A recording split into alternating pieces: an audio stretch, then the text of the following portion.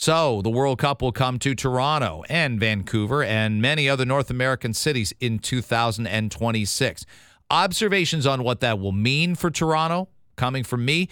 Observations on the tournament that just happened. And I think it's quite okay to say that the World Cup never should have been where it was, but it didn't mean the soccer wasn't amazing. And it doesn't mean we can't look forward to FIFA awarding it to, well, I don't know, 3 countries that are more deserving of it based on how they treat their own people and how they treat visitors. All those are fair comment. That's next on Toronto Today.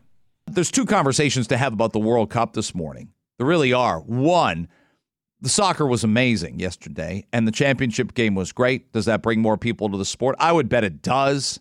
I don't know. I'm always somebody that I've evolved my opinion of the sports I like and watch. I think you can do that. I don't think the same sports you like when you're 5, 6 years old always remain the same. We've had grandparents who loved, horse racing. Horse racing's not as big as it once was. Boxing. I like boxing, but boxing's nowhere near as big as it once was. I'd make the case, Dave Bradley will come in here and throttle me, IndyCar racing isn't what it once was. The Indianapolis 500 was one of the 4 or 5 biggest events in the United States. But it isn't anymore. Now, F1 has grown. IndyCar racing has slipped. Where soccer's at, I couldn't tell you. But a tournament with the soccer the way it was, and with the fact that the World Cup's expanding out, and with the fact that Canada is really good at the soccer thing now, and the fact that there are games here in 2026, all bodes very well. It all bodes very well. But it doesn't change the fact that we never should have been there, and that's the other conversation. That we can't trust the FIFA organization, same as the IOC really, to do the right things. We can raise questions over the legitimacy of the World Cup being there. We can accuse the proper officials, given there's a paper trail, of corruption. By the way, I haven't started watching the FIFA Netflix miniseries, but I plan to. I got like about 7 minutes in last Thursday night on my own, and then I couldn't stay awake, and then you reset, and then you start watching 4 other shows, and you're like, I have to come back to this. But how Qatar even won the right to host the event, and it's concerning. How Qatar treats its own people is concerning. Roy Keane is a phenomenal Irish-born football player that played for Manchester United and is part of ITV's coverage. Now, they're a rights holder. They went to the World Cup. Here's how he started talking about whether or not the World Cup should be there in the first couple days of the tournament. The World Cup shouldn't be here. It shouldn't be here. It's been mentioned there with the people there about the corruption regarding FIFA. You've got a country the way they treat migrant workers, gay people. And that's got to be, I think it's great that it's been brought up. They shouldn't have the World Cup here. You can't treat people like that. We all love football, we love soccer. We're on about spreading the game. But just to dismiss human rights, flippantly that because of a football tournament, it's not right. It shouldn't be here. Yeah, that's exactly what everybody should have said, in essence, and you're still able to comment on the football. There's a few minutes for that if you're Roy Keane. And then you can talk about what you're seeing on the field between France and Australia, or the United States and Wales, or Canada and Belgium. You can talk about the games. No one's telling you not to. But it was important that someone ended up saying that.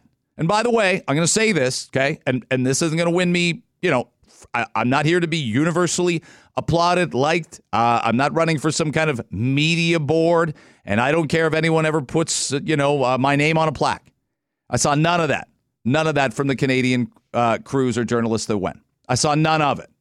I didn't see anybody as brave as Roy Keane. I didn't. If I missed it, I apologize. And not many people are Roy Keane. But I didn't see somebody going to Qatar and saying, hey, I'm here to do a job, and I'm good at my job because I'm here.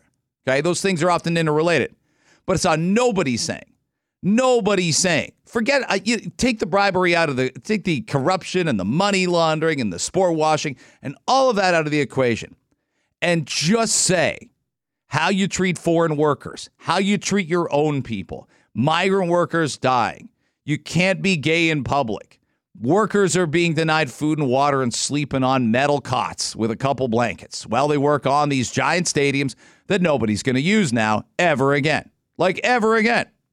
Someone say something about it. I think people wrote about it, but Roy Keane was the only television broadcaster who speaks English that I saw.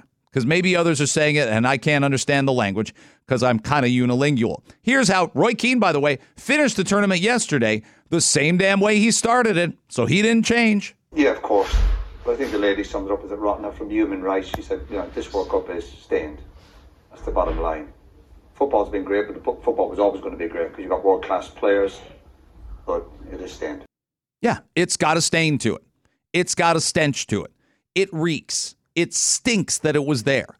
It never, ever, ever, ever should have been there. And I know enough Canadian soccer fans. I'm connected enough at the amateur level to know how many people would have gone had it been basically anywhere else in the world. And I know also had it been anywhere else in the world, and then it happens this past summer.